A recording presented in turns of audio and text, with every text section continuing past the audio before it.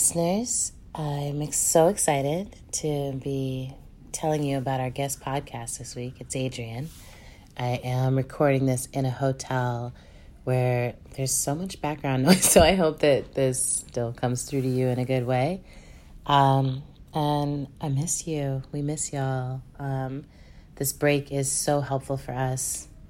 I want you all to know that we appreciate your patience with us coming back. And we've got something great for you this week. So our guest podcast this week is Parenting for Liberation. This podcast is hosted by mother and organizer and a dear friend of mine, Trina Green Brown. And it's a podcast that asks, how do we parent without fear? And is it possible to raise critically aware children that are also happily carefree? So this summer, Parenting for Liberation hosted an event with the Underground Museum and Loom that featured myself and my woe, Danny McLean, in conversation about our 2019 book releases.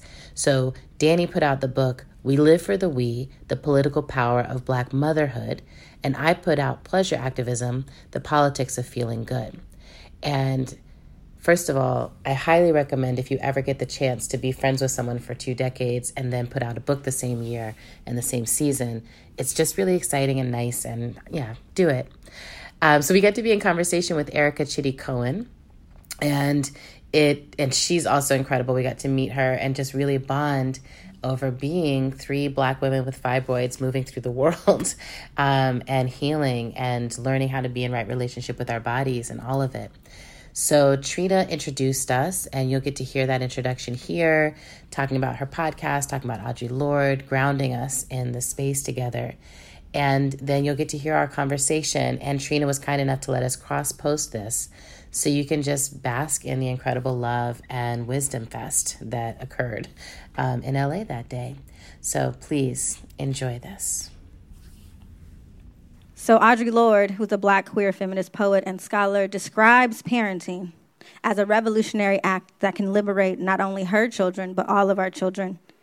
And Parenting for Liberation believes in the power of parents to conceive, birth, and nurture liberation for the future. And I launched Parenting for Liberation in 2016, and around that time, I was parenting from fear because I was witnessing the violence that was happening against Black bodies and witnessing so much violence, whether it be Black boys being murdered for wearing a hoodie, Trayvon Martin, or for listening to rap music or loud music, Jordan Davis, or just walking down the street, Emmett Till, or playing with a toy in a park, Tamir Rice. I realized that when I witnessed those violences that were happening and learned of them, that I was beginning to parent for protection and fear and not for love and liberation. And I saw that I was beginning to nurture my own son's fear that he couldn't do things that he was afraid that he was able to do. And I didn't want to limit his possibilities. And so I knew I had to shift how I was parenting to parent not for protection only, but to parent for liberation. And so that work is rooted in an Afrofuturistic vision where Black parents are in community together. And so it's just incredible to see folks here together in community, because this is what is the pathway to our own collective liberation, is to create community that amplifies Black girl magic and Black boy joy. And so part of that work has gotten me connected to Danny. Danny has been an incredible partner in the work about raising liberated Black children and having those conversations. And also that work has brought me to Adrian, who is an incredible son. Did you say son? I was like, son, you are the sun. You also are a mermaid and a unicorn, all of the things. I was like, you're the sun? Okay. You can be all that. It is Adrian who is beaming down on you right now. Adrian the sun.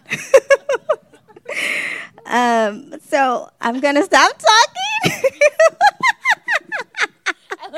Adrian gives me the giggles. Adrian's all things magical. So yes, including the sun. And I just want to also turn this to Erica, who's going to talk to them about their incredible works and how parenting is rooted in our own pleasure. Okay, I'm passing the microphone. Thank you.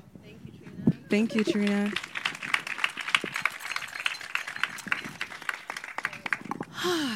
Well, welcome, everyone. Thank you so much for coming.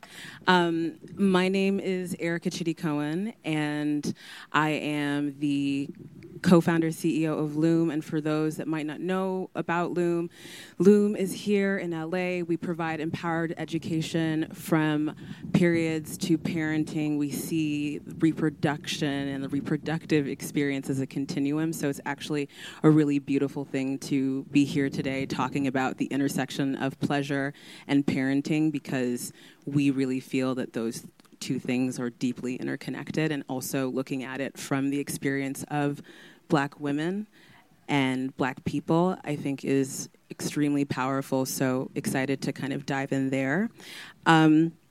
About me, I also am a doula. I am an educator. I'm an author. So it's very wonderful to be in the presence of other women who look like me and who are also doing work in similar spaces. Before I go into my questions, the first thing I want to do actually is because I'm a nerd, I have my little oh fish bios, just in case y'all don't know everything about these two incredible women sitting to my left and to my right. Dani McClain is the author of We Live for the We, The Political Power of Black Motherhood. She also reports on race and reproductive health. She's a contributing writer at The Nation and a fellow with Type Media Center, formerly known as the Nation Institute. McClain's writing has appeared in outlets including Slate, Talking Points Memo, Color Lines, Ebony.com, and The Rumpus. She was a staff reporter at the Milwaukee Journal Sentinel and has worked as a strategist with organizations including Color of Change and the Drug Policy Alliance. And she lives with her family in Cincinnati. And then to my right, we have Adrienne Maree Brown. She is a Detroit-based social justice facilitator focused on Black liberation, a doula, healer, and pleasure activist. Adrienne is the co-editor of Octavia's Brood, Science Fiction from Social Justice Movements, and the author of Pleasure Activism, The Politics of Feeling Good, and Emergent Strategy, Shaping Change, Changing Worlds. Yeah. Correct. I can't really do a lot of clapping. I feel like we need to figure out how to help you hold your questions. I love that we do? I love that you're dueling me, Let's because just- that's Let's correct. just do that. There Thank we go. you. Okay. All right. So I'll hold one at a time. That's right. That feels right. That's gonna be good. That feels right. Okay. So let's just dive into it. My first question is basically based around the fact that I wanted to honor the power of Black friendship. And for those of you that don't know, Dani and Adrienne have been friends for many, many years. And so I'd love for you both to share a little bit about how you met and what your favorite thing is about one another. Can I go? Yeah. So Dani and I went to college together at Columbia University, and we met basically because I saw Dani. You had been walking around. Dani was always as like the super fly human being, and I saw her walking around. She had just cut all her hair off, and I was like, "What? Who is this person? Like, you just look like the most free being that I had ever met." And so I just like flocked towards her. And I remember standing like on Barnard, like we were trying to go to some class, and being like, basically in my heart, I was like, "Will you be my friend?" But like trying to figure out like other ways to say like hi or whatever. And throughout college and throughout to this day, I would say the thing I think is my favorite thing about Dani is she's always been like the sharpest knife in the drawer. Like she's the one who's like cutting through, like there's a bunch of bullshit, there's a bunch of stuff that's being said. And in my life, there's a lot of, I operate in a lot of magical, fantastical realms, and I meet a lot of magical, fantastical people, and there's a lot of magical, fantastical, like, yay, like, you know, and Dani's just like, okay, but for real, I'm down for the magic and the fantasy, but how for real are we going to get there? Like, what's that really mean? Or just like cuts through in a way that keeps me like, we're going to actually be able to change reality because of that dynamic to me. So I love being around you. And my other favorite thing is how she parents. I feel like it's a long time coming, and it was like beautiful to be like, you really want to do this. And I really, it's changed I'm like, oh, only people who really want to do it like this should be doing it, because the love that her child receives is like unparalleled, and she knows it. Like she just walks around like, I am loved. Where's my next loving interaction coming from? So all of that is some of my stuff about Dani. And I also want to shout out, we have some other folks that we went to school with here in the front row and throughout the audience. Tangi, Chaiko, Aaron, others. So just Ning. Yes, and Ning. Where'd Ning go? I was like, were you not up here? Okay, there you are. Yay. Yeah, right? Reunion. Anyway, some things. I love that. Thank you, Adrienne. Yeah. And y'all will probably experience my little one, Isabel. She's around here somewhere, so she might come up to you, hoping for a loving interaction at some point. Well, I just want to thank everybody for being here. This is such an incredible crowd. Thank you for taking time out of your Sunday to come sit in the warmth and fellowship and be in conversation with us. Thank you. Let's see. So I don't remember like an exact moment when we met. I trust you on that Barnard connection with the haircut. It's because I was nerding out, and you were just like, why are you talking to me? But I know we met really early in our college career, like probably like maybe halfway through our freshman year. And I just remember it was like, I've had, I feel like this is such a blessing when you have a friendship and you just like get that excitement, that feeling, like when you have a crush on someone, because that's what it is. It's a friendship crush. And I just remember meeting Adrienne and feeling like this is such a kindred spirit. I'm so lucky to have met this person. And then next thing I know, we're like in Prague on like a ridiculous adventure. We just immediately jumped into adventures from the start. And we worked on a literary magazine together called Roots and Culture, which was, I think of that as being really a jumping off point for a lot of the writing and the publishing that we've done in our careers, because it gave us an opportunity to produce this literary magazine together, along with people like Janine de Novage and Daniel Alarcon, who's now Daniel is a very well-respected novelist and journalist. So we got to strengthen our skills together. And I mean, there's so many things I love about Adrienne, but I would say one thing that she does that I so appreciate is that she helps me hold myself to a high standard. She never, whenever I've got myself in a bind, whether it be with like work or a relationship or something, and I'm showing a little bit of unhappiness, she's like, girl, like, you deserve better than this, you can have better if that's what you want. And she holds herself to a high standard in her life, and I really learn from that, because sometimes it can be easy to get comfortable and think this is enough. But when you watch someone who's just like constantly, what's next, setting off for that next, not just accomplishment in the world's eyes, but what's really going to fulfill her heart's desire, I find that very inspiring. I love you. Love you too.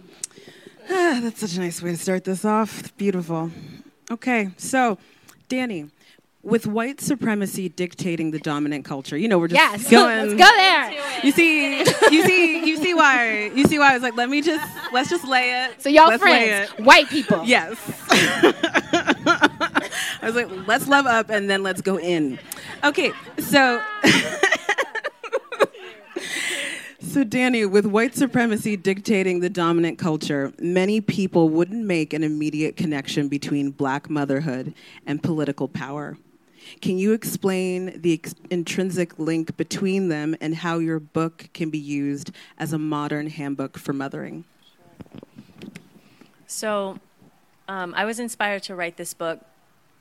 I wrote the foundation for the first chapter, which is about birth and pregnancy, while I was pregnant with my daughter, she'll be 3 next month. So, I started the book because I had all these questions about how to mother. And while I knew that I have a good relationship with my own mother, I have lots of, elders in my family and community who I knew I could reach out to. But I had a bunch of questions about what it means to raise a Black child at this particular moment in time, that I wanted to put to people whose political and cultural work I really admire. Not to say that I don't of my family members, but because I'm a reporter and because of the issues that I report on, I had been in contact with all these people who are like on the front lines of, police accountability movement or reproductive justice organizing.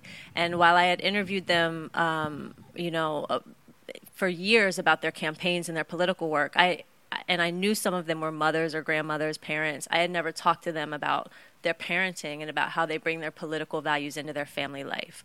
So that was a motivation for the book. And what you'll see when you read the book, or if you've read it, is that the book is organized into 9 chapters. Starts with pregnancy and birth, goes into establishing a home culture, family life and family formation, building a community for our children, play and early childhood development, education, how we think about giving our children a kind of moral compass or grounding them spiritually, how we talk to them about the body and consent. And then finally, there's a chapter that's the most explicitly political, and that chapter is called Power. And it's about, like, specifically how do you talk to your kids about your politics.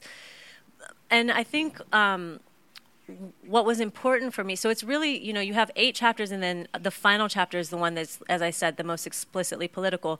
What I wanted to do was to show the politics in the everyday. The politics in our everyday decision making. So if I'm, and there's a part of the book where I'm like taking my daughter to this Mommy and Me program, this toddler program, and I'm watching, we're one of the only black family in the class. And so I'm watching, toddlers don't have good manners. They don't have good sense. So they're like stealing things from each other, or, they don't know how to share and causing tantrums and stuff. And I'm aware of the way that as a black parent, I'm like, nervous for my daughter. What's going to happen if she hits this little boy, if she pinches this little white boy?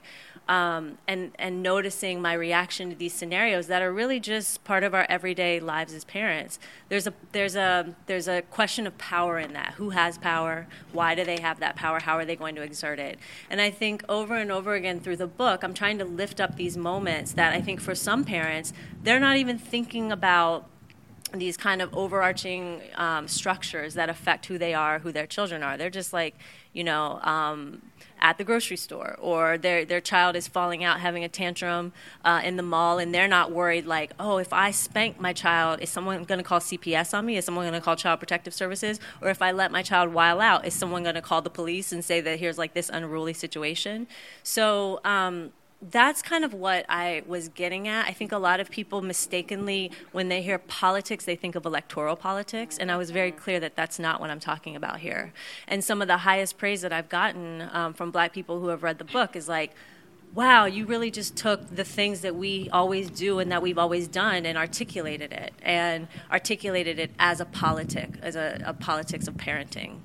So that's what I was going for. Wonderful. So, Adrienne, a similar question for you. The subtitle of your book is The Politics of Feeling Good. What are some of the political barriers when it comes to pleasure, and why do you feel that joy can truly be an act of resistance? I feel like, it's actually pretty similar.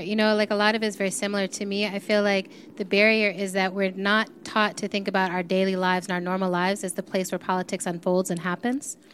So it's kind of like we're socialized to think, oh, politics happens every 4 years when we participate in this electoral bullshit of a process, what I feel. And I've done electoral organizing, and I think you all should vote. And also, it's a bullshit process. Like, we're just kind of holding off the...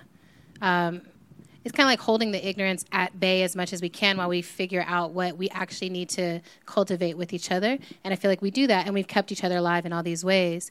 But pleasure was an interesting choice to me in this moment, because I felt kind of guilty even being like pursuing this book and moving in the direction of this book, because it feels like it's apolitical. Like you either are being a political organizer who is completely sacrificing everything to fight against everything, or you're, taking a bath and doing a face mask. You're probably fragile. You can't handle life, right? And it's like those two things don't go together. And as a facilitator, what I was seeing was like people are working themselves to a level of fragility that we're not going to survive if the people who are trying to change the world are constantly that fragile, because we're not attending to ourselves as pleasure bodies. So that felt important. And then the other piece is like, who gets to experience pleasure is really interesting to me, and like how we've been trained out of it. I'm like, if you think about the journey as a black woman, a mixed race black woman in this country, when I think about like, oh, if I just trace my ancestral line in this country, what were we told our bodies were for? And it's a devastating answer. It's like, oh, my body was for working, my body was for laboring, my body was for reproducing for other people, my body was for repressing grief. My body was for repressing my actual desires and being obedient. And like every answer was like, that's not something I want to perpetuate into a future. I don't think that's going to create the futures we want. And reading Audre Lorde's text over and over again, like that's one thing about me. I feel like probably a lot of people read, like there's people who read in lots of different ways. And I find that as I get older, like I don't read the widest swath of everything that's out there. I go in really precisely into certain texts, and then I just keep reading them over and over again in almost like a biblical approach. So Octavia Butler, for me, I'm like, I've just read it over and over again. Like there's more here. And Audre Lorde's uses of the erotic as power was like that, where I was like, the first few times I read it, I was like, I don't even think I understand this. I think it's going way over my head, but it's also reverberating down into like parts of it. I'm like, what?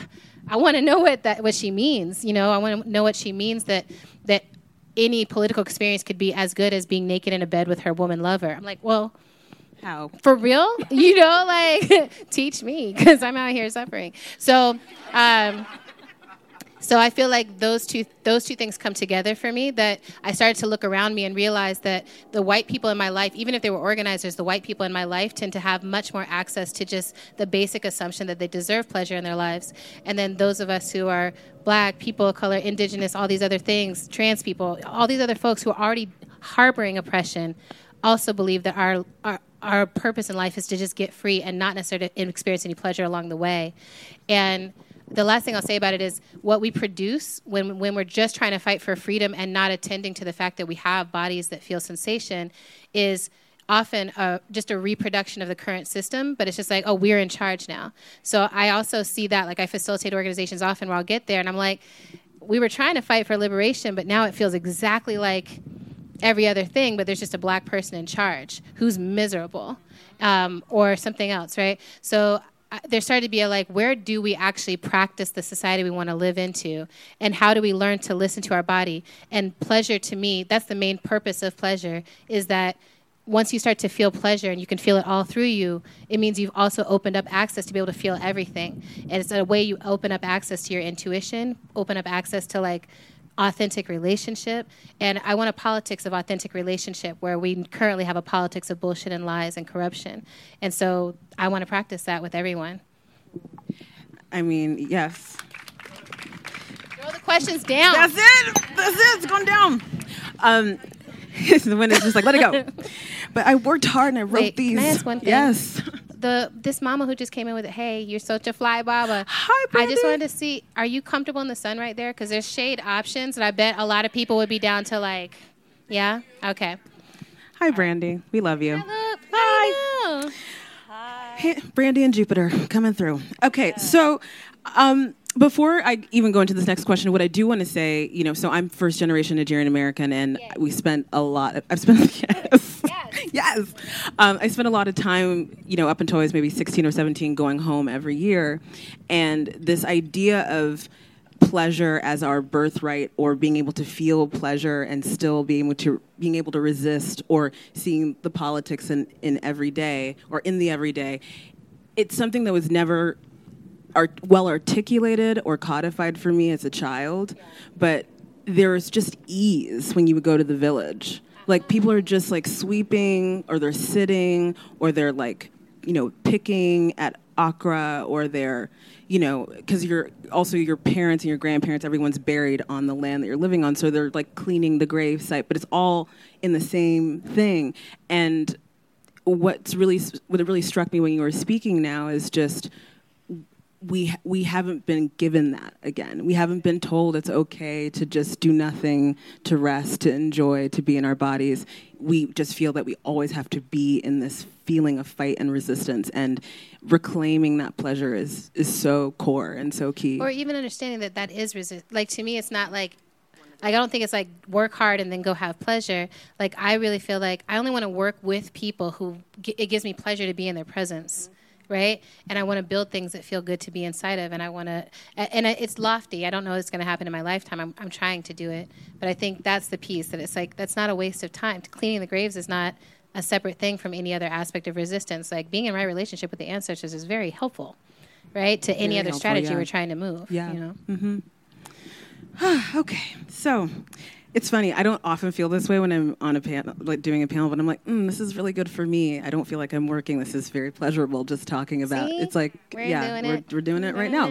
Okay. So So this question's for both of you. In the last year, there has been more journalistic exploration and organizing around the maternal mortality crisis and the fact that Black pregnant people are far more likely to die during childbirth than white pregnant people. Danny, how has this crisis impacted your work, and also how did it impact your pregnancy and your birth? And Adrian, as a doula, how has it impacted your work and just the work that you do also as a reproductive justice advocate? Yeah, thank you for that question. When I was pregnant, I'm from Cincinnati, Ohio, and that's where I live now. I've lived there I moved back there about 4 years ago. But I moved back home after living in Oakland for 7 years. And when I got pregnant, I immediately started trying to put together the kind of birth experience that I would have wanted for myself, or that would have been easy to achieve had I still been in Oakland. So I was like, okay, I want to, ideally I'd like to give birth at home, or I'm not really that pressed about that. A birthing center would be great. No birthing centers in Hamilton County. They've all been shut down. Okay. Well, I would like to work with a Black midwife. Couldn't find one. Okay, well, could I get a Black doula? Couldn't find one. So then I started working with what I had access to. I found a place in Dayton, which is like 45 minutes north of Cincinnati, that at least got me close to having the kind of birth that I wanted to have, but within a hospital setting.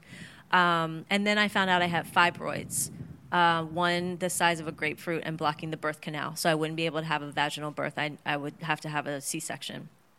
So basically what I started realizing was that every challenge or roadblock that I kept coming up against was the same thing that, as I was talking to reproductive justice advocates, trying to understand what was going on with the Black maternal health crisis, why we have it, they were saying, oh, well, a lot of the issue is that Black women aren't being listened to because they can't find cultural congruence within their birthing partners. In other words, they can't find people to give birth with or people to accompany them with their births who actually are culturally congruent, who actually see them as being fully human. And I was like, bet, okay, yeah, like that's what I'm experiencing.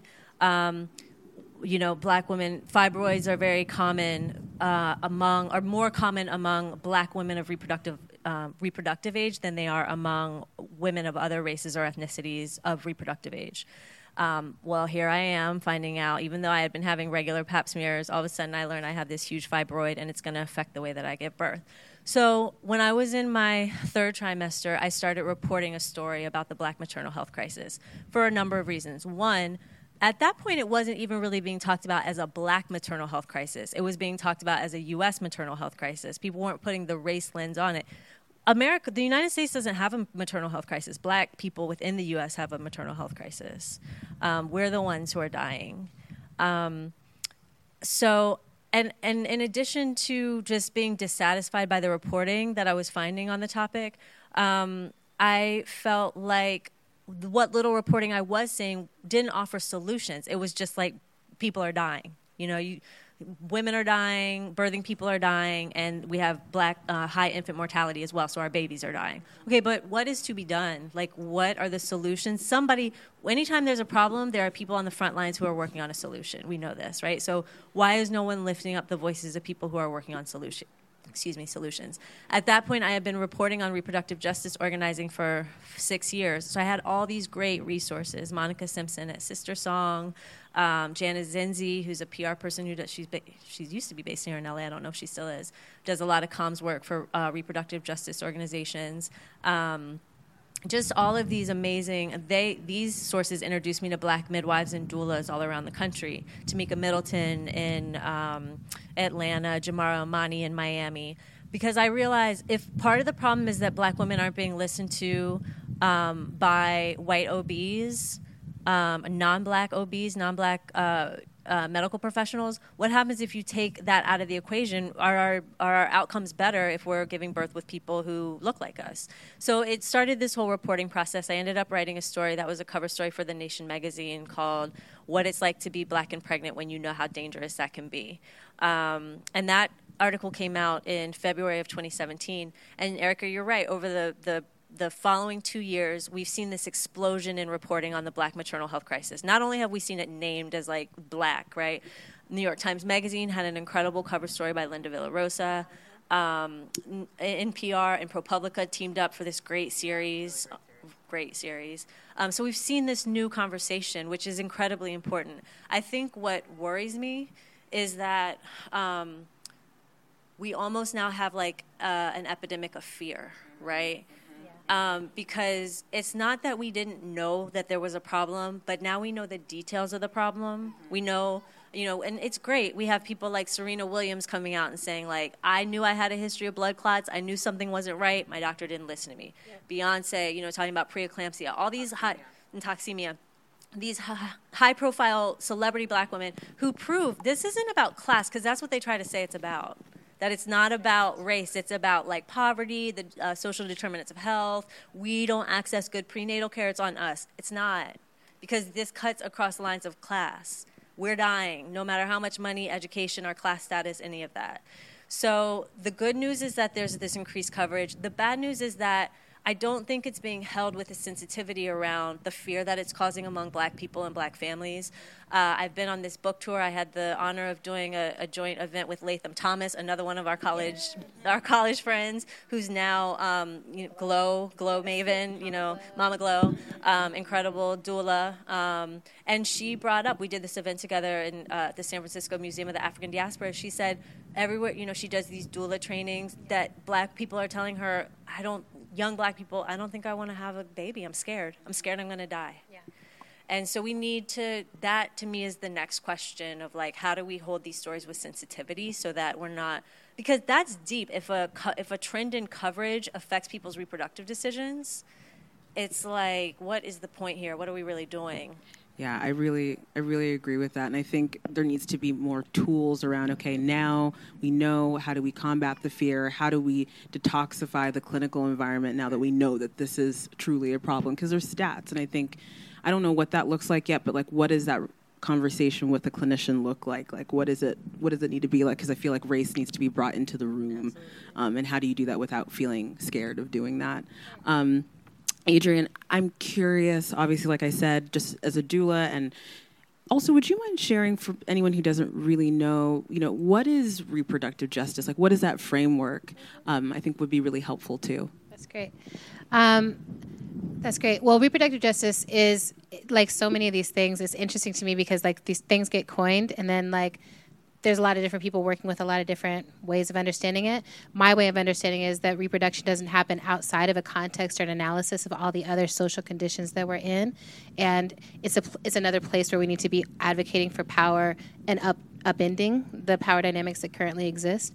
So I look at the work of Loretta Ross when I think about reproductive justice and the flowing out from that of like, how do we create spaces in which at the center of that Black women and women who are most impacted and those who are most impacted who are trying to give birth actually have access to all the information that they need regardless of the combination of marginalizations that they're facing. Would you add anything to that? I want to add one thing in terms of describing the framework that I think was really helpful to me is that reproductive justice is a human rights framework that advances the right to have a child, the right to not have a child, and the right to parent the children that we do have in safe and healthy communities. Yep. So often when we think about, reproductive rights is very narrowly focused on contraception and abortion. Very important. But that really just takes into account our right to not have a child. Yep. But when we do want to have a child, this is where what Adrienne just said comes in. Okay, but what kind of communities do we live in? Yeah. Do we have to worry about police violence? Do we have to worry about the schools that our children are going to attend? Do we have to worry about getting them, good, affordable health care? It's like you don't just have a child in a vacuum. There are all these social forces that affect how well we're going to be able to raise them up. Yeah, and I would say like almost every time you hear the word justice attached to something, what they're saying really is we live in a complex, intersected world. No one actually lives in these little tiny vacuums or silos of issues or any of that. So can we stop fucking around on that and like look at whole systems and think in whole systems and think of whole lives and whole communities? I'll say as a doula, the interesting thing for me, I came into doula in a non-traditional path or a very traditional path perhaps, is that I wasn't trying to be a doula. People kept asking me to do it. I was like, I don't like blood. or tearing vaginas or any of that kind of stuff. It's not my thing. And I hadn't had a child, and I thought you really needed to have one of those things. It had to be in order. And then someone got carjacked behind my house when I lived in Oakland, and I was like the first person to be there with the woman who had gotten carjacked, who saved her own life by screaming out for help. And she was covered in blood, and I was able to like be present with her. Like the blood didn't matter. It was like, oh, I was like, I could do birth. Like that would be less traumatic than this horrible thing that just happened. It's not. It's like all the things, right? It's all the things. So, but I found this woman, Cynthia Jackson, who is a Detroit-based home birth midwife now. And she was like, I'll apprentice you. Like, come with me on my births, and then I'll show up for yours. And so I never went to any program. I didn't do the certification process. And I didn't do the sort of professionalization process.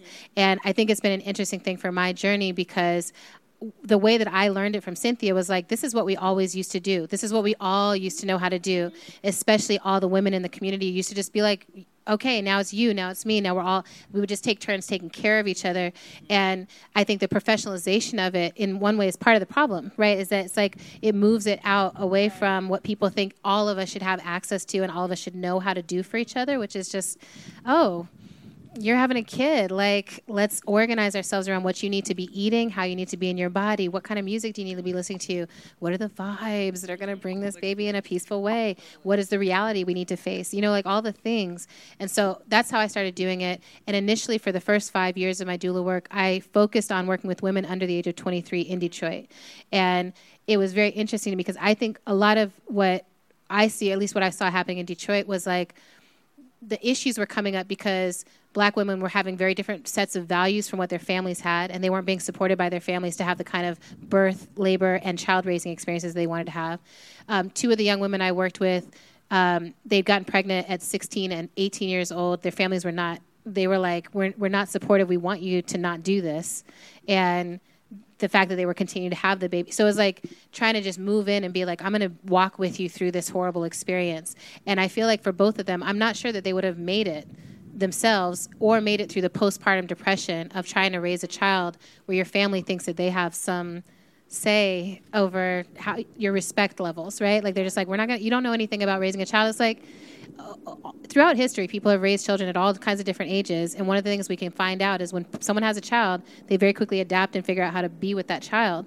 And then it's about what are they exposed to? So I felt like my job as a doula has always been like, can I expose you to as many options as possible so that can I use my education level? Because I don't know it because I am a mom. I know it because I am a good auntie. I pay attention. And because I've been exposed to it, I was like, do you know you can refuse these vaccinations? It's an option. Do you know why people might do that? Or you can say yes to them. Make it an intentional choice. It's going into your child's body. You want to make sure you know what's happening, right? All this stuff. Or Pitocin. Pitocin has been like, that's like, are there other doulas in the house? Other folks? And have any of you doulaed in the hospital? Yeah? That is the number one. I feel like Pitocin is the number one thing that you're in the hospital being like, please don't. No, right? Like I've had doctors sneak in and start bagging up someone on Pitocin when I went to the bathroom, right? Well, it's so interesting that the conversation around Pitocin because you and I are similar doula work before having children or never having children, whatever, and bringing in the education to help people make better decisions.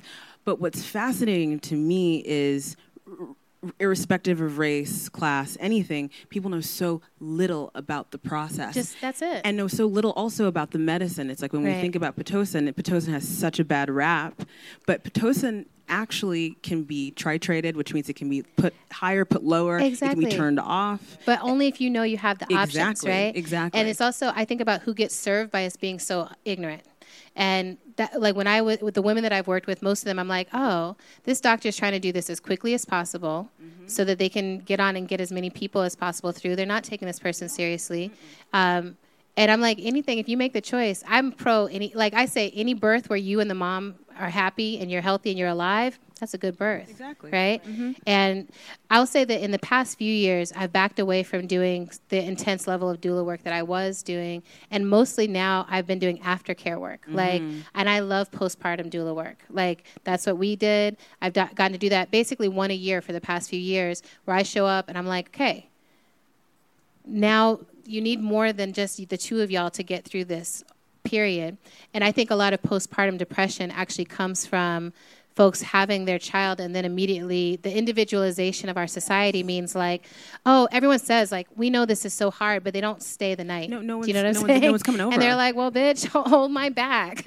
Like, can you help me push stuff out of my boob? Like, I don't know what I'm doing. Can you hold my boob? Can you hold my boob? I've been holding boobs. Okay. But also like, there's really hard stuff that no one tells you about too, like breastfeeding. I don't know. I just feel like there's so many pieces that it's like, it's not romantic. It's not beautiful. No. It's beautiful, but not in the way you think. It is, yeah. And there's so much that's hard. And the thing that I'm really curious about is the relationship between postpartum depression, child mortality. Like these things where I'm like, the state of the mother is the state of the family, right? Like that's how the family is going to be. And how do we show up and get intimate in those places of support? 100%. So.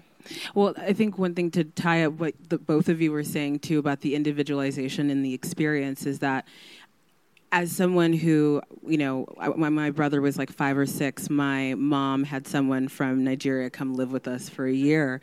I think that Western culture or America is the only country where it's normal for 2 people to take care of one baby. It doesn't make any sense.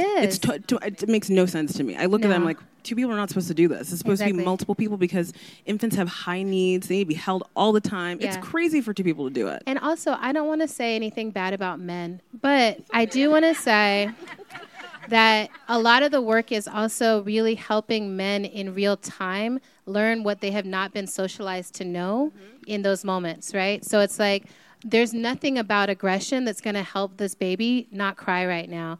There's nothing about, you know, protectionism that's going to help you figure out how to make the breakfast right now, but you do need to do that. Or like nothing that you've ever been taught is going to teach you how gently you need to wipe this diaper, but I can show you, right? And then I can, and also it's nice to be another option to be like, no, baby, that's not it. And so that the mom or, you know, whatever partner, because I also have worked with partnerships where people don't necessarily identify as male and female, but like whatever the 2-parent situation is, anytime there's masculinity, it's like gentling, softening the edges of that masculinity so they can actually be in it and create that loving bond with their child early on. Because I think I also think that's a huge building block that we're missing right now is like the way that people are taught to be fathers. Versus what a father actually needs to be for this next stage of our human existence. I think doulas are a major part of how that softening and that shaping can happen. Yeah, I totally agree with that. I wish we had more time to talk about fatherhood and blackness and all of that because that's a whole nother piece. Chapter 3 of my book gets into Chapter 3 okay, gets Danny. it in. I try to keep it on. In I the did flow. write a little bit about that. Tiny bit.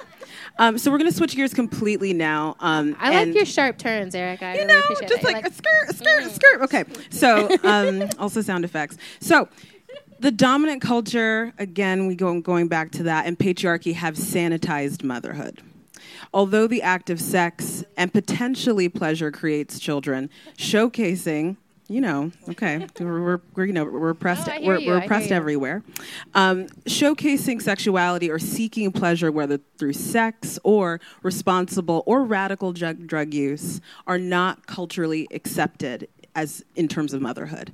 So, Adrienne, as a doula, you've guided people en route to motherhood, and you're someone who intensely advocates for pleasure and have openly expressed that ecstasy saved your life and cannabis has helped you heal. How can mothers combat the cultural restrictiveness of motherhood and cultivate sensuality and pleasure? And Danny, because y'all are boos or woes, how have you... One of those. One of those 2 things. How have you found ways to cultivate your own pleasure body while mothering your daughter? So y'all can just jump, but please. What do you think? You got something? Yeah, so I was listening to this podcast On Being with Krista Tippett. She was interviewing, she's good. She was interviewing Esther Perel. Does anyone familiar with her? Amazing. She's so good. She's a psychotherapist who works with people on sex and relationships, but she's been writing a lot about the power of the erotic. And she was talking about, I guess her husband is also possibly a psychotherapist, but works with torture survivors specifically. And she was talking about how through she and her husband discussing their work, they were kind of exploring this idea that before you can explore your erotic power and potential, you have to have the basics down. You have to feel safe, right? You have to feel like you are safe, that you're out of harm's way, that you have basic food and shelter and your needs met. And I mean, that's just right? We know that, but there was something powerful in how she articulated it that I appreciated. And I think that as a parent of a young child, and I'm a single mom. Every time I say single mom, my fingers fly up into air quotes because I think it's just not correct language. I mean, I don't do it by myself. I do it with a lot of support from my friends and my family. But I'm an unpartnered mother, and my child and I live in the home, the two of us. And there's a lot of stress. Like it's tough. There's a lot to be done. It's not coal mining. It's not like, but it's hard work, and I'm like underslept a lot, and there's a lot that I'm juggling. And so I've been thinking just about the importance of having my basic needs met before I can really think too much about, before I can spend a lot of my time and attention focusing again on my pleasure, which before I was a mom, that was like what I was doing. I was working and seeking out pleasure, pleasurable experiences. And so it's something that I've been thinking about a lot, because I think it can be tempting to place a lot of pressure on ourselves, like, well, how do I start dating again? Or I need to like figure out my relationship to drugs, because I used to really enjoy ecstasy and mushrooms and cannabis and like different experiences of altering my mind. And so I think for me, it's been this process of realizing that there's time, that I don't have to figure it all out immediately, that my primary job that I care about right now is building a strong relationship with my child and getting us on the right track and having a foundation there, and that there will be time to figure out, to kind of come back into myself and into the parts of my life that were really important to me before I became a mom.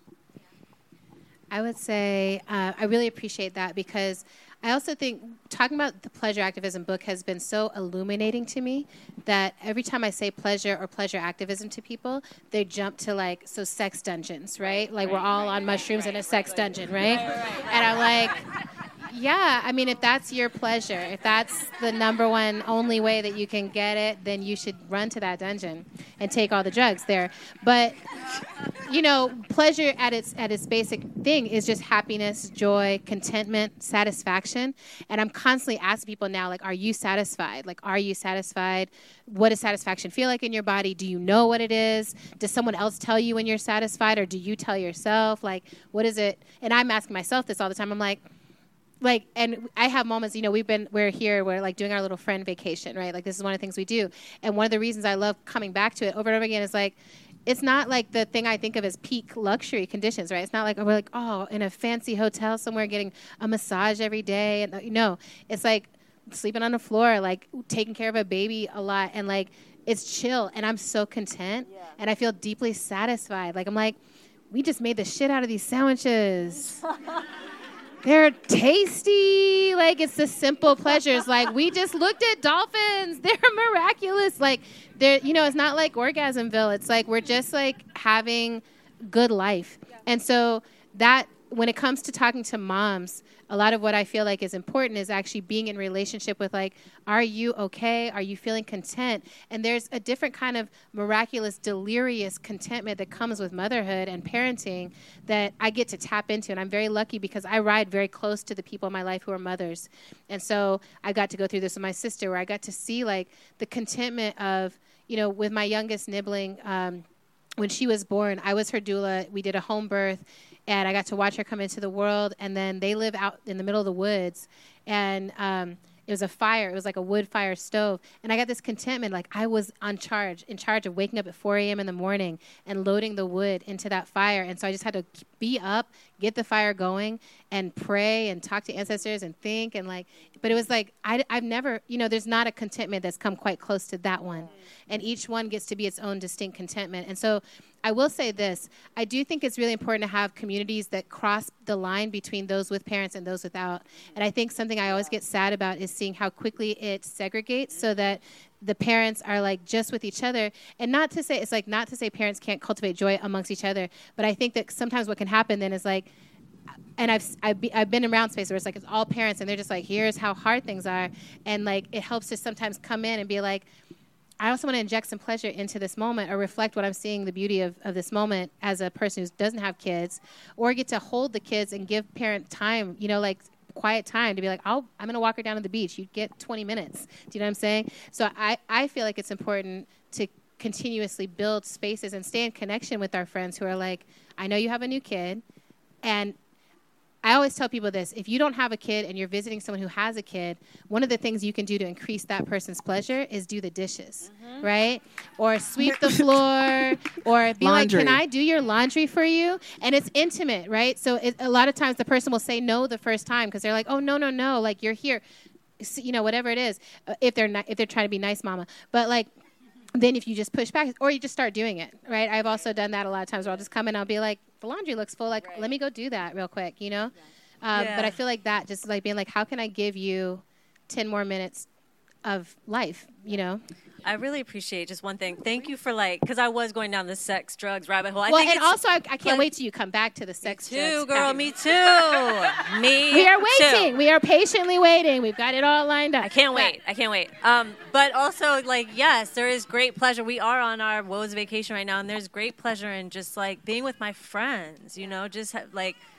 Just watching Queen Sugar together and being like, no, what? You're like, Chico, where are we going with this? Yeah, okay. Chico, anxiously awaiting Chico's episode. It better be better than this. Okay. I think one thing I have done to try to increase just the enjoyability of my life is making time for my friends and just letting y'all okay, I have to, Jody will say, Jody is here someplace, she's with my daughter. She's taking care of the baby. Jody Tanita. Hey, I have to do I have to do a work thing in DC. Is it okay if I stop by Cincinnati on my way back to LA? Of course. Just opening my home to my friends so they know you are constantly welcome.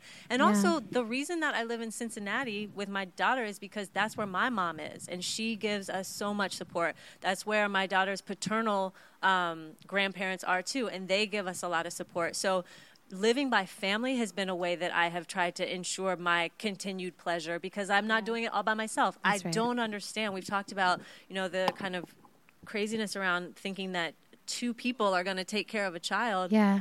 Let alone one person. I just don't believe, even if I were partnered, I couldn't do family like that. I need my people around me to support. So that has been really important in making sure that I still have fun in this life, is having adult support for my child. And the chores and all that stuff. I mean, it does. I'll just say the last thing a thing on it is, it feels like it's also like the communities that we are moving towards. I'm always trying to be like, where are we trying to get to?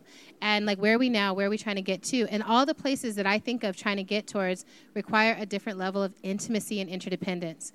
Yeah. And I think that when people have kids, that's actually when the door is almost the widest open for just learning how to receive help in a different way, right? And how to give help in a different way. Because I'm a Virgo, I'm an oldest child. It's not my nature to be like, let me think about your needs first. That's not my nature, right? And so there's something I'm like, oh, what do you need? And I'm waking up and being like, do you need to take the shower first? Or do you know, just little small things that I'm I think I'm training into my system and my DNA a better kind of human, right? And I think I think the more humans that are oh, let me start to think of how I am with rather than how I am me, right? I'm you're going to be you your whole life. Hopefully you're not a bad you. But how are you with others? That's when it becomes relevant to the human experiment. We live 100%. For the we. We live for the we. That's a great title, by the way. It really is. So I want to say something, and then I'm going to ask one more question, and then I'm going to open it up for Q&A. So just giving everyone, it's coming. If you have questions, we want to hear them. But what's interesting for me, hearing both of you talk, because I didn't know that the pleasure conversation was going to go in that direction, is that, and I love the direction, because the direction it went in was just to reinforce the fact that I do think that the kind of, the feminism that we hear and we talk about very much is just like woman, single, working, no kids. I'm at the march. I'm doing this. I'm doing that. And the reality is, where we're going about this whole idea of like where we are and where we want to go is we need to be close to people that have children, whether you ever want to have a child or not, so that you have empathy and you can understand and you can help them recover. And it's just, we have to be pulling each other up and not ostracizing, because it's like, I can't really understand your experience because I haven't gone through it, which is interesting. Like you and I both being doulas before having children, it's just like, and I also ride very tight with my friends that are moms. Most of my friends are moms. There's something there. There's a knowledge sharing that happens, and like a reminder for them that you can come back. You can come back, Yeah. So it's really like that thing you just did of just like, hold on, come back when you're ready. It's like, that's it. There's something so, it's really powerful. So mushrooms are waiting for you. So, okay. Yes. Mushrooms are so great, though. I really just have to say. I also do a lot of stuff of like trying to push marijuana on I'm like, it's good for everybody. There's just the right thing. Okay, so last question before Q&A. So living in a Black body comes with an energetic baseline of stress and adversity. At every moment, we are reminded that we aren't safe. Adrienne, Danny, when it comes to raising Black children in light of Tamar Rice, Sandra Bland, Eric Garner, and so many others, and an increasingly prominent culture of white supremacy, how can we cultivate and impart joy in our children in the face of fear and the responsibility, the overwhelming, in my opinion, responsibility of teaching them how to thrive in a world that isn't built for them? Well, this was one of the driving questions behind my book, because when I was pregnant, I felt really afraid. I had been covering BLM organizing, Black liberation organizing for some time, and there was a way in which, because of my journalistic training, I was often able just to keep the information, what I was reading or reporting on, kind of at arm's length, and separate my own sense of safety from what I was, the often very scary and terrible things I was reporting on. But when I was pregnant, I wasn't able to do that anymore. And I remember July of 2016, I was in my third trimester, and Alton Sterling was killed by Baton Rouge police. And the next day, or maybe 2 days later, Philando Castile was killed by police in the Twin Cities. And I just remember I just kind of lost it in a way that was new for me. And it was because I was thinking not about my own safety, but thinking I'm carrying this child, and how am I going to keep this child safe? And, I just, so asking that question of other Black parents became a motivating factor for the book, because we've been doing it for generations, right? It's not like this current wave of state violence that we've captured on our cell phones is new. It's just that we're capturing it on our cell phones now, and it has the potential to go viral. But we've always lived with this since we've been on this continent. And so I needed to know from other parents who had been through it, how do you do it? How do you survive? How do you not lose yourself to the fear? And I just keep coming back to a story. Kim Tabari, who is in the audience, somebody that I was kind enough to let me interview her.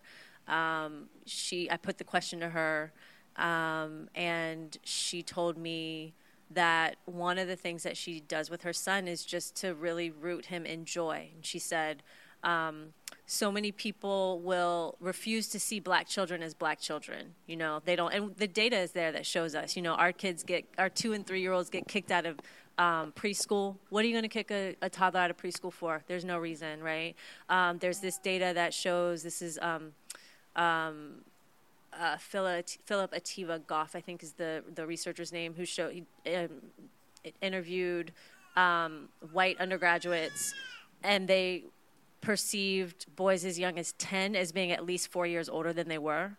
So we don't even, some white people's perception, they can't even see us as kids, right? They can't see our children as children. And so what Kim said was, we have to give our children space to be children because that space will be denied them elsewhere. So if nothing else, we have to.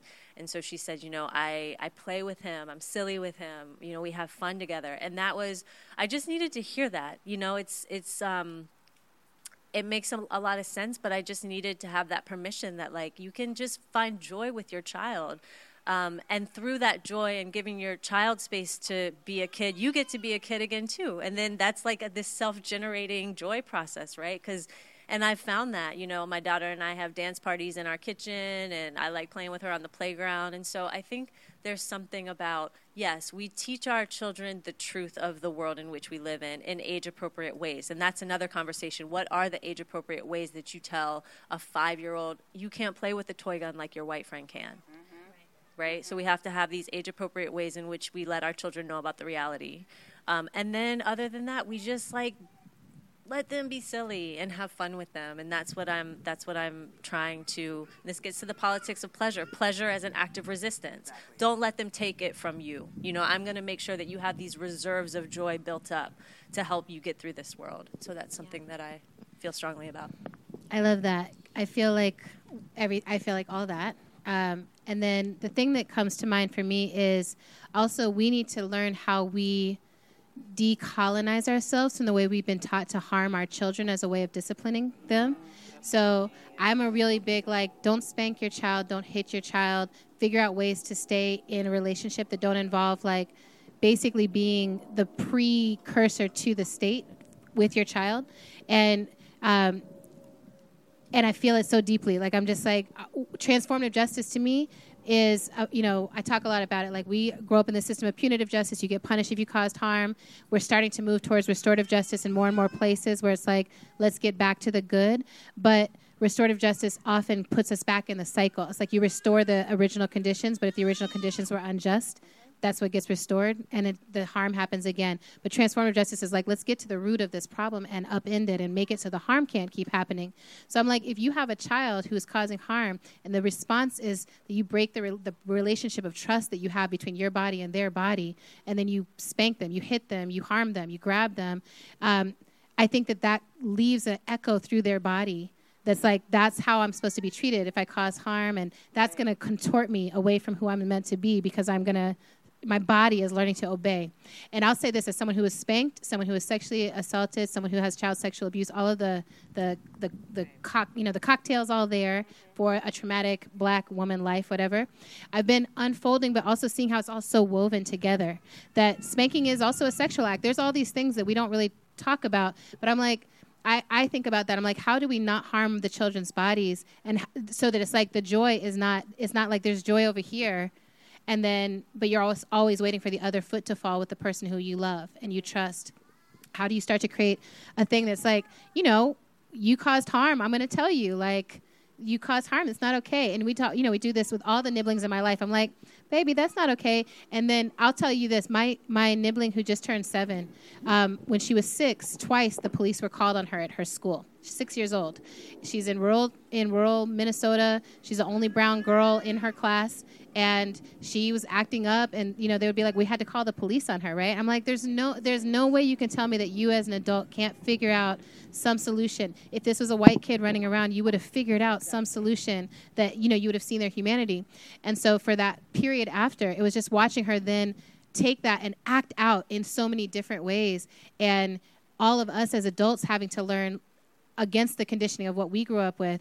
This is not a time to punish her or to send her away, but a time to pull her in. You're having a tantrum. How can I pull you closer to me and hold you in? What kind of space do you need? How can I love you more and harder? How can I let you feel my heartbeat is still beating for you? You are my love, And I think about that, I want that for every single child, is to know that the adults who love you, that love is unconditional and consistent, and it's embodied, and you're going to feel it. And then the joy also lands in a different way, right? Because I'm it's so beautiful. I mean, Bella is back there, and this beautiful child, and we've been singing to her. We watch her dance around. I mean, she comes in and she just expects to be serenaded with love. And when she causes harm, she's I hear from y'all that I'm causing harm, and we work through it. And then she often will come back and be kiss, retouch the body. Like it's in a physical way that she comes back into right relationship. And then she asks about it. She's curious about it. And it's just like, oh, I'm so excited for what 16 is going to be like for you when some body crosses your boundaries, right? And you're transgressing. You're like, oh, hold on.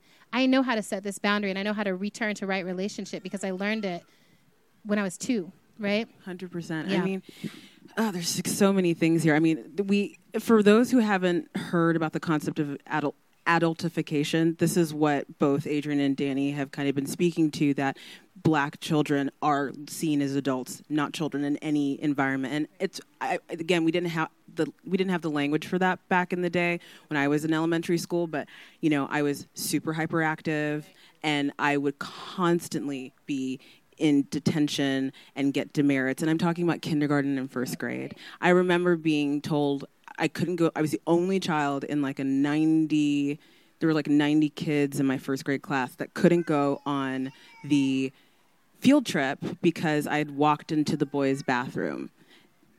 I'd walked in there just because I was like, oh, I just want to see what's in here. Just because I wanted to see what's in there. I'm in first grade. I just want to look around. It's fascinating. Like, what is that? Why are there 2 different kinds of bathrooms? Yeah, can I just see? And there's been so many experiences where I know that I was treated differently, or the punishment was harder or stronger because of of how I looked. We see it in the dress code violations where it's only Black girls who get busted, right? Yeah. The white girls can wear the crop tops, or people with smaller bodies, but the Black girls get policed because of the shape of their bodies, not because of the clothes necessarily. Like, that badonkadonk? Oh, hell no. I'm like, don't be jealous. So there are so many areas. Don't be mad.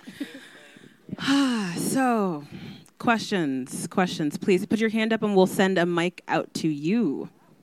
And please say your name. Greetings, family. My name is Iapo. Hi, Iapo. Hi, Iapo. Hi. So I just want to say I am really grateful that I was invited to be here today by my friend Maria. And I really appreciate the panelists and the discussion and the questions. The one comment that I wanted to make was in relationship to what you were talking about in particular, when you were talking about pleasure in parenting and going back to mushrooms eventually. And as a parent who has adult children now, I think there's this way that, especially as political activists, I've been a political activist for 20 plus years, and one of the things that I noticed, even within the context of the movement, was how there is a way that women who become parents are ostracized in political work. I never was able to reconcile how I could be a part of an organization that was talking about changing the world and transforming the human condition and women being equal makers and shapers of human history, but I could not find anyone inside my organization to help me take care of my child when I needed to go to a demonstration or when I needed to be in a meeting until midnight or what have you.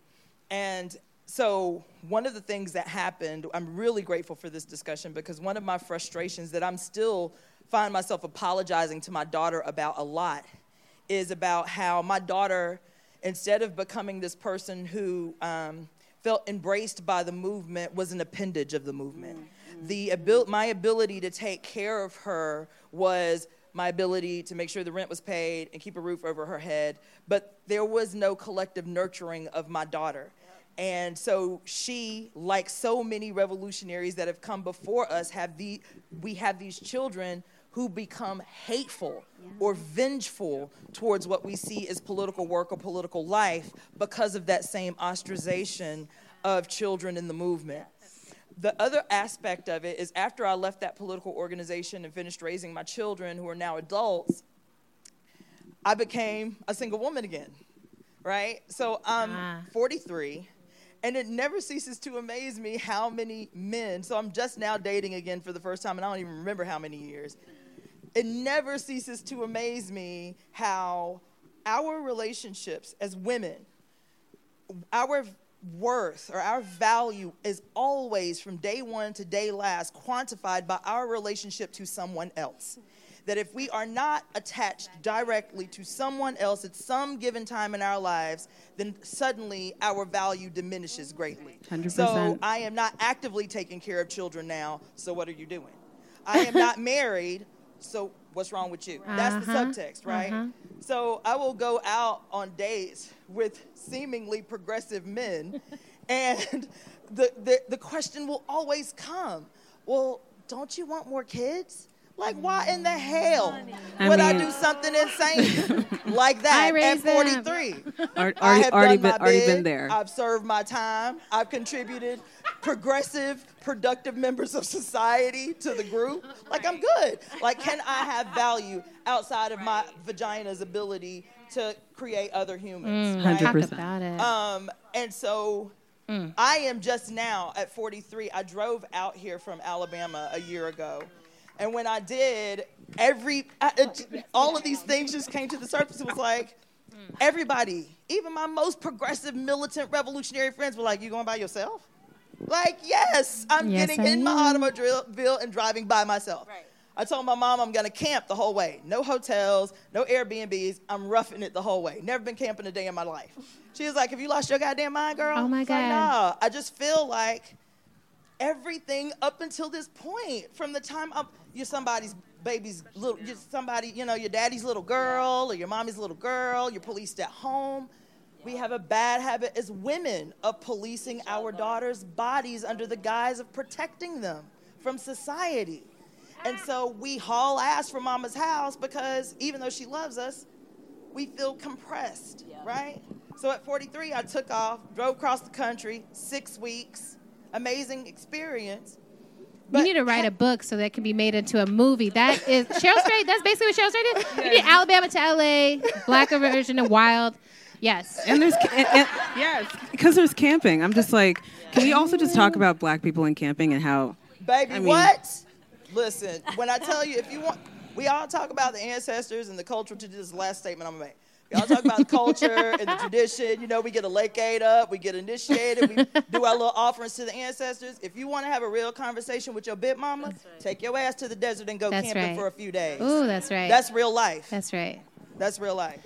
Thank you. Thank you so much. I just want to thank you so much for that testimony, for sharing.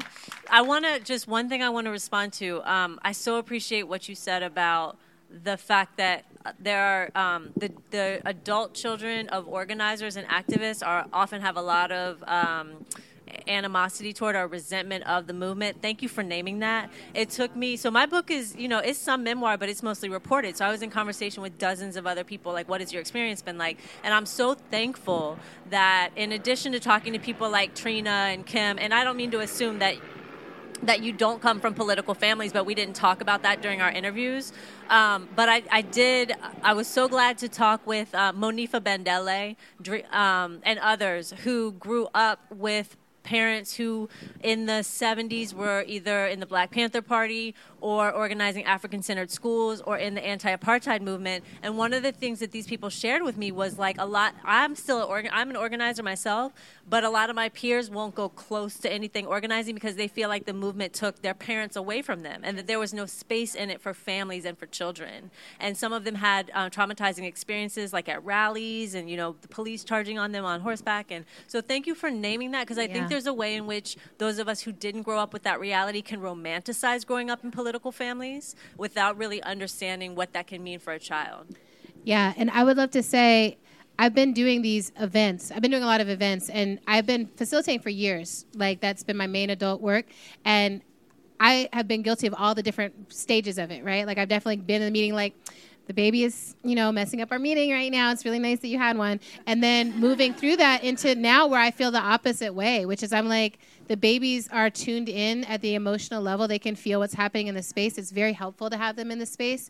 And then also trying to create spaces where it's like not just child care, but like child love, trying to come up with, for emergent strategy, trying to come up with like, what is the emergent strategy for children so that when we are gathering and we are moving stuff, that there's a space where they're also gathering and moving stuff.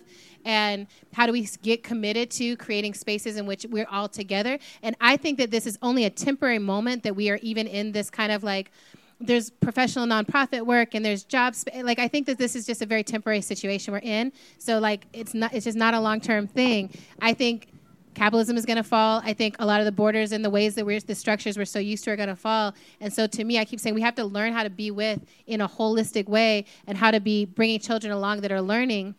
I also think there's something about politicization that's not Indoctrination.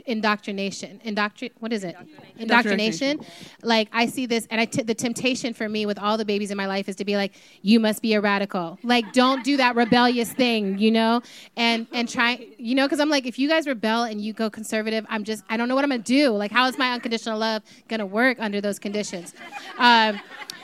I am available. You know, I'm going to love you, but gosh, I want to really love you. You know what I mean? So I've been thinking about that is like, how do we create the conditions in which children get to absorb and experience the reality of community? And I think it's exactly that piece. That's like, we have to make sure that every single space we create that the children are like, oh yeah, I get a front row seat in the shade here. Like, it's exciting. I'm getting taken care of by the coolest auntie. That's great. Like, so that their experience of movement, just like I think this is the whole reason I wrote Pleasure Activism. Is I was like, we can't keep having movements where everyone is miserable and expecting that our numbers are going to grow to the level that it needs to be for us to win justice. Totally. So, and you know, my friends know, I'm like, I don't care. I'm like, I can't pay attention to the elections yet. I can't do all the, you know, like, my politics is creating the pleasurable spaces, creating the spaces where people go into authentic relationship, creating the spaces for that.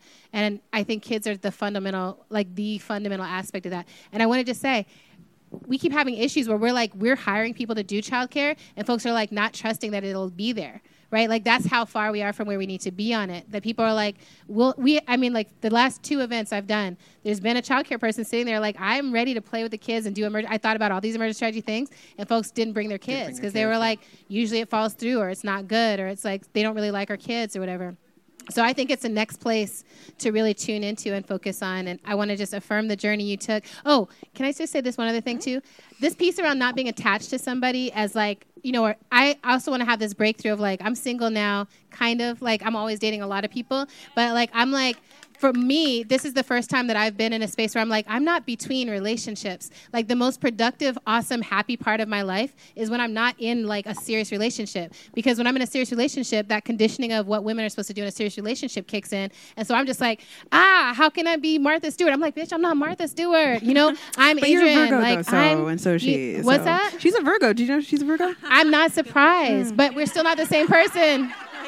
Just and you know, throwing some facts. Who else is? Are you a Virgo too? Okay, so maybe it's just like Virgos need to not ever Virgo be rising, in serious relationship. But I do believe that I think more and more of us need to unhook ourselves from the idea that like a single relationship is a way that we need to define happiness in our lives, and instead be dropping into the fact, like when I drop out of that, I'm like, actually, I do have the deepest, intimate, authentic relationships in my life. I have abundance. I go on great vacations. I produce work that I'm really proud of. I have very little time in my life that feels wasted or miserable or like, oh, why are you processing your shit in my house? Like, I don't have anyone in my house to do that. I'm like, go to your house if you want to do that. This is a pleasure dome. I'll see you later. Like, it's just, to me, I think more and more of us need to unhook ourselves from that concept of marriage ownership bullshit and really be like, if you get married, it should be because you love that person, not because of any other reason. Yeah, and totally. If you get out of it, it shouldn't be a defeat. It's like, thank God you got out of something that wasn't working, and let's keep it moving. Mm-hmm. So one thing I want to say to just tie up the 2 things you were talking about, and then I think we have time maybe probably for two more questions. I'm always thinking about things on a micro level and a macro level. Just going down to the micro level, the next time you're on a plane and you hear a baby crying and you're just like, I'm on a plane, I don't feel like hearing this baby cry, or you're at the restaurant and you're having like a nice dinner and someone's with their baby and you're just like, why is this baby here? This baby's crying, blah, blah. Look at the parent and give them a smile. That's right. Ask them if they need something, and develop an emotional tolerance and resilience for the sound of babies, because it's their communication. If they can't talk, they're just doing their life. They don't hate you by the kicking in the chair. No, that kick in the chair. Oof.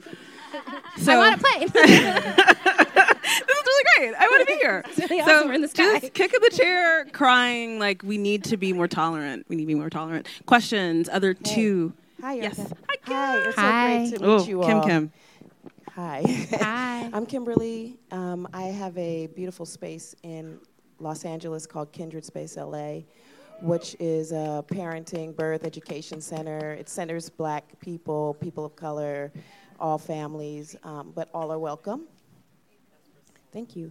And I've been a parent for 28 years. I have 6 children, 3 grandchildren, 3.5, I'd like to say, because my daughter and son-in-law are expecting their 4th in September. And thank you. And I've been a doula for years. Started out in postpartum, absolutely adore postpartum. I'm a board-certified lactation consultant and soon-to-be licensed midwife here in Los Angeles doing home You are births. exciting. Kimberly is a magic And I'm woman. excited about what you all are talking about. It just resonates so much with my life and just my way of being in the world, and my way of being with raising my children, which is, you're just kind of going through it when you're raising children. You're not actually all wise and all knowing at every moment. You're just, we learn from our mistakes and we keep going. Also, I like to note that we have to remember that the children came here to teach us. Yes. And that's it. Number 2, community. We have to reclaim community because we wouldn't be here if it wasn't for community. We used to take care of each other, and the patriarchy and supremacy and the breakdown taught us that, just broke us apart. So we have to reclaim our community, whatever it looks like for us. I love the fact that the panelists, including Erica, who don't have children at this time or ever, whenever that works for y'all or not, also can view the window of, or can be supportive of families. That's part of community. If you don't have children and you believe in the upliftment of the community, then you have to be with children. You have to be with parents. You have to support parents. And a lot of times once someone has their first baby, they complain that no one was there to help them, no one was there to show them the way. And I say well, what did you do? What were you doing when your best friend had their first baby? Right. Were you there? Did you bring dinner? You're like shade. Did you sit with them? You know what I mean? Time travel. And most people say, wow, it's so true. I brought them an outfit. I brought them some flowers. Exactly. I didn't bring them dinner, or whatever the case may be. And that's not to say that they're bad people. It's just that we have but we have been broken apart. And we've forgotten how to be in community with one another. So that said, my oldest child my oldest is 28, my youngest is 7. And my oldest child who's about to have her fourth baby, as that time approaches, I'm thinking about what she needs. And I'm thinking that my life actually has to alter in order to be there to support her. And see, when, as I grow in my parenting and my grandparenting, I also have to, I'm still a parent, even though my kids are growing. And so that said, as much as I want to do for self, I also have to create time and space to still give to my family. And so and reclaim the traditions for us, our African traditions, which is where we come together and we support each other. And so I'm telling all my other sons and daughters who don't have children, your sister's about to have another baby. Bobby, their daddy, is about to have another baby. They're going to need our help. I'm preparing them. We're going to have to be there for them. They're not going to necessarily ask. We're going to have to be there and letting them know. And this is our tradition, and we must go and look into our traditions and reclaim them to rebuild our family structure. And whatever way it works for us, we get to create it the way we want. And thank you very much for talking about pleasure, because yes, there is so much fear around birthing. If you're a person of color, you've read all the stories and you're scared shitless. But if reclaiming our pleasure is a revolutionary act. So know what's happening, step outside your own box, look at your own conditioning, and go to what makes you feel good and embrace that and develop it. And also for our children, they're watching us. That's right. We don't have to teach them anything. We just have to be. That's right. And what we want them to see, we have to be that, and they'll learn. That's why I say grandmothers need to be having a lot of orgasms, too. Grandparents, I think about this all the time.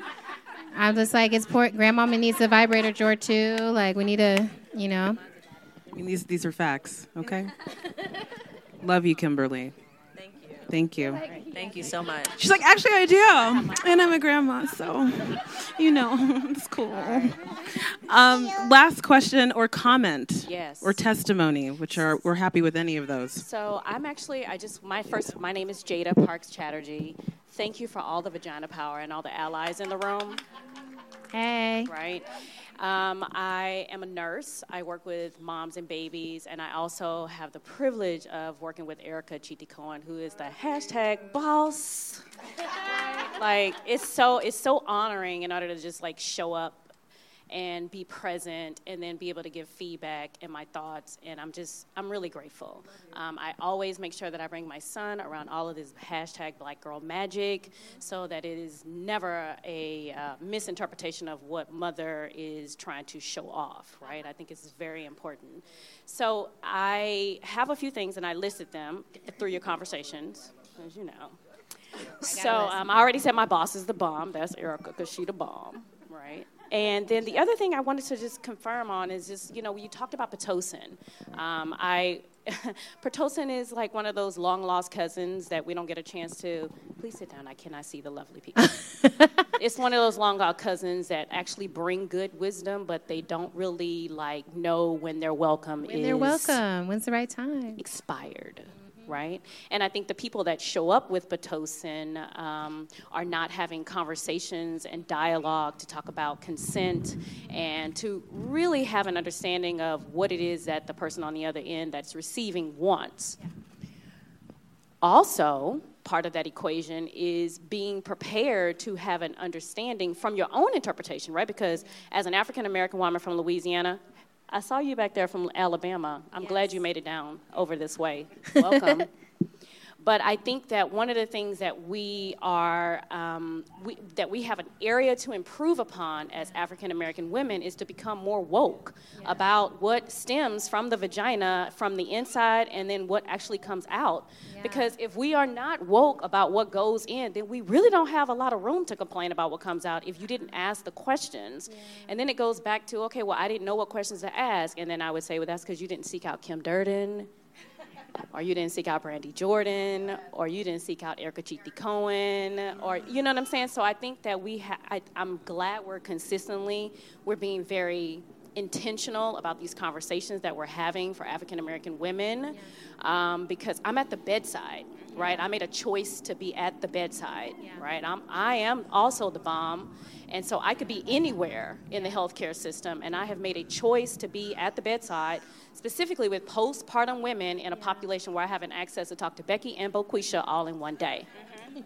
Right? Okay. And that's important because I can close the door and have a conversation and be like, girl, where you live? And then when you talk about the men that are at the bedside, because I see a couple of brothers sprinkle through. Mike, we're always happy to see you. I think that it is slowly becoming an area of concern because of the media. So the media is instilling fear, unfortunately, in the women, but the media is waking up the men. So I think that is something that I'm recognizing probably in the last year or so, that the men are actually becoming more receptive. I see it when I'm educating couples, whether they are same-sex couples or they're heterosexual couples. The men, when I'm talking about things that are drilled down to quality, data, outcomes, death, and living, literally the women are standing up like, I just want to know how to prepare this bottle of formula. And the men lean in and be like, wait a minute, so you said that the colostrum she produces. So I recognize that body language that leans in to where the men are becoming woke. And so what I'd like to end my conversation, because I could keep talking to you guys all day, is as I participate in these African American infant mortality work groups and things on a national level, on the county level, on the community level, how do we facilitate and really embrace with empathy and love the partners and the family in order to come up with solutions for why our babies and our mamas are dying at astronomical rates, right? So, and you said that earlier, we all talking about it, but we really don't have a solution. And that's because we got a lot to say. Yeah. There's so much to say before we can even get to the solution to be felt like we're heard. Yeah. But I do think we owe ourselves in 2020, and that's the challenge for everybody that's walking around is in 2020, we got to list the solutions from one community to another, because what my community needs here in Los Angeles is completely different from what the community in Baton Rouge, Louisiana needs. Yeah, that's right? Yeah. One of the things, thank you for your comments. Your question about how do we start to involve families, and thank you for pointing that out about partners being leaning in with that new wokeness, because you're right, and let's applaud and lift them up, right? Because that's very important. One of the things that I learned about in reporting the chapter on pregnancy and birth, I actually talked to a black woman who runs the, I think, obstetric unit at the Henry Ford Health Systems in Detroit. She was saying one of the things that they've done that has really brought down their maternal mortality and just improved outcomes both in terms of babies thriving and birthing parent thriving as well, is they've done this whole model around prenatal care where instead of individual prenatal care, you centering. Centering pregnancy. Is that what the model's called? Yeah, right. So many people have heard of this. So it's like group prenatal care where you get you're paired you're in a group with people who are at the same week, right, of their pregnancy together, and they go through so that you're getting the one-on-one care you need with like your belly measured and your weight taken and all that, but then you're in a group setting so that you can have conversations that you need and realize that question that you have about your pregnancy is the same question that this person has. And so, and they ask the question that you didn't even think to ask, but, I need to know that too. And your question makes me think, what if there were a model that incorporated family members as well? I don't know if currently partners and mamas and whoever can come in there, but that's kind of like, how do we just keep layering our need for community onto care, right, at the prenatal and postnatal level as well? Because I'm so glad you talked about our experience, you know, because I had the honor and pleasure and, of Adrienne being our postpartum doula, and she really did shift. She took care of me, but she shifted dynamics within my family. She was such a support to my daughter's dad. We have so many sweet memories of the 2 weeks that she came and stayed with us. She was a support to my mom and his mom in very subtle ways that I don't even know the details of because I was knocked out post C-section. But just having that support there, not just for the birthing person, but for the whole family, I think is so critical. Thank you for raising that. Well, and it makes me think, we actually did, like when Belle was having a hard time with breastfeeding. Oh, I was going to go into that with that question. Yeah, I was like, because that's the thing. There's like, of the things that folks don't teach you, or it's like you don't know how to ask, or you don't know what to do. Then in those moments, right, where it's like, okay, I just went through a C-section. I'm trying to deal with pain. I'm trying to deal with having a new child. I'm trying to deal with all, like, there's the emotional, there's the physical, there's so much going on. And then people are giving you like, okay, here's the thing to do. And you go try that. And you're like, that's not working. And my child looks like they're getting skinny. I don't know because it's my first child. We don't know. Or you're going to a lactation consultant and getting shamed and being told that you're not breastfeeding right, and they're like wondering whether or not you're smart enough to do it. Exactly. But I'm thinking about that we went into those appointments together, and it was like really interesting to navigate, to feel like, what are people going to assume? Like, what are people going to think? Like, I just remember the conversations heading in, right? Of just being like, how does my hair look? Like, do I wear my wedding ring? Exactly. Like, da-da-da-da-da. Like, what are the things I need to do in order to get the best response from people here? Yeah. And I do think that the broader community, the more people that are involved in, like, we are all holding this child together. Because I felt like that when I was in there, just like, you need me to talk to her? Because I don't like how she's talking to you. Like that kind of thing. Like, you just need your sister friends in there. You need everybody in there. So I think it is a lot of what we've been talking about this whole time. And I think that there's something about the celebration and gratitude piece of what we have already that you just uplifted, which is like, and times are changing. I think the Me Too movement, like, things are shifting in terms of how men are thinking of themselves and their role in society. And I'm of the opinion that I don't think shaming, canceling, and trying to erase is necessarily the move right now. I actually think we need to be uplifting the men who are doing beautiful work and doing good work and trying and showing up, even if they're stumbling. Of course they're stumbling. They've only been taught to crawl and to suck from someone else's breast for life. No offense, men. I mean, like, it's just like, it's literally like, that's just what you were trained, right? It's not your fault. And then you're trying to be like, I want to be different from that. So I came to an event like this. I want to be different from that. So I go and talk to the men in my community in different ways about this, right? Because there's conversations men will have with each other that they will not have with a woman present. There's spaces, I say that with white people too. I'm like, there's spaces you'll go into and you'll talk about stuff that you wouldn't talk about in front of me as a woman of color. And I think this is an interesting time where more and more people are recognizing each one of us is a fractal of the system of wholeness that we're longing for. And so how do we start to lean in and be like, oh, I'm grateful for the way you are changing, and you are changing, and you are changing, and starting to weave those circles together, weave the communities together. And I also think this piece around deconstructing family from the biological, the more and more that we do that I'm like, you are family. When I'm talking to your mom, I'm like, you're also my mom. Do you know what I'm saying? And like, I just feel like, you know, what we do as family, like, I feel like that child knows us as her family.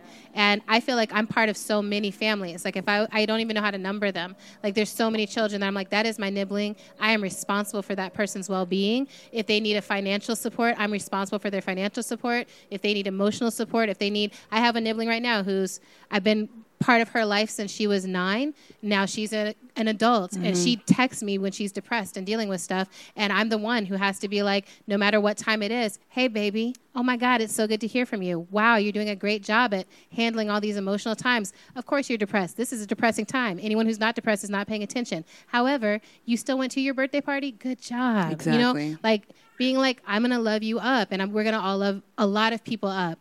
And I think if the more we broaden it out, especially those of us who are not having children ourselves, the more we broaden out the way we think of who is our family, the better we'll be in the long run. 100%. And with hearing the three of you all talk, there's just 3 things I want to mention. 3 things. 3 things, and then we're done. But the first thing is just thinking about the fear component. I think the movement is from fear to format. Like, what is the format to combat this fear? And I'm really curious about just continuing that conversation to figure out how we can actually combat, you know, implicit bias in the clinical setting. Because what was interesting when you were just speaking about, you know, how do I want to wear my hair? Like, what do I got to do so that I can get better care? The fact is, it doesn't matter, because implicit bias, you could be like, hi, I went to Harvard and I know exactly what my like heart rate is and I know this, and it doesn't matter. They're going to treat you, a white clinician is going to treat you poorly, not even on purpose. Doesn't matter if they're here right now. There's just a deep, deep unconscious bias that's existing. So how do we really fix that? And what was interesting when you said, you know, when men are together, they're going to have a certain conversation. When white people are together, they're going to talk differently than they would talk if we were in the room.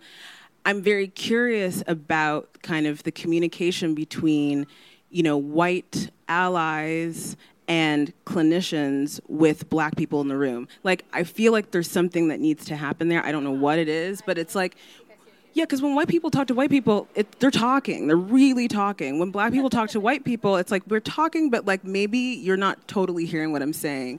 And I just feel like culturally there's something there that's like kind of hard to really unpack fully, but it's something I've been thinking about. And then the last piece is thinking about the partner component and the fact that I really see partners as gatekeepers, not just for pregnancy, but for menstruation, for menopause. Just because it's not happening to you doesn't mean you don't need to listen and understand every single detail of how it works, because you can pass that information along. And I do feel like you just said cancel culture is not the thing we need to be like pushing forward. Exactly that. As much as patriarchy and men are problematic, we need to be inviting them to the table and saying, here's how you can help by just harnessing this information and being able to share it. And so it's just a really wonderful thing to see men here and men coming to prenatal classes and all of that. It's like you can learn all about it. You can know about the 4 phases of the menstrual cycle. We would love that, you know, and being able to like talk about it in a way that would be helpful. So Adrienne, Danny, thank you so much for your words and your brilliance and your presence and your energy. This is beautiful. Loved it so much. Thank you. Thank you. Thank you all for coming. Thank you. And thank you to Underground and Parenting for Liberation. This was amazing. Thank you, everyone.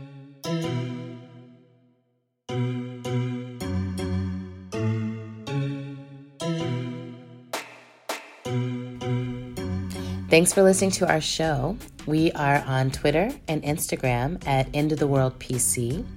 We're also on Facebook at End of the World Show. And you can make a sustaining donation to our show by visiting our page at patreon.com/End of the World Show. Another incredibly helpful thing you can do to help our show sustain itself is write us a review on Apple Podcasts or wherever you're listening to the show, and tell other people like that this is a podcast worth listening to. How to Survive the End of the World is produced and edited by the incomparable Zach Rosen. And music for today's show comes from Tunde Olaniran. If you enjoyed this delicious taste of Danny and Trina's work, you can buy Danny's book, We Live for the We, wherever books are sold. And you can also find her other writing at DannyMcLean.com. This is a working journalist. She's constantly putting out stuff that we need to be reading. So please go check out her work and spread the word. And then you can listen to more of Trina and the Parenting for Liberation podcast on Apple Podcasts. Our Easter egg for today is kind of a special one, which is that I, Adrienne, am going on a sabbatical starting in December. And so I have been asking people this month of September, which is my birthday month, to make a contribution to my work at the Emergent Strategy Ideation Institute, and especially looking for monthly contributions. So if you feel like you have been touched by Emergent Strategy, your life or work has been shifted by what has been produced by the Emergent Strategy Ideation Institute, those ideas, the principles, the elements, the practices, and immersion, any of it, then please become a monthly sustainer or do a one-time donation. The more that comes in this month, the more that I understand how much monthly commitment people have, the better I'll be able to budget for the time that I'm going to spend away. So please make a donation. The website for that is alliedmedia.org/ESII/donate. Again, that's alliedmedia.org/ESII/donate. And I feel really excited to do an Easter egg that's actually asking for resources for my org. It feels right. All right. Love you, miss you, kiss you, hug you, but all with your consent. Besos.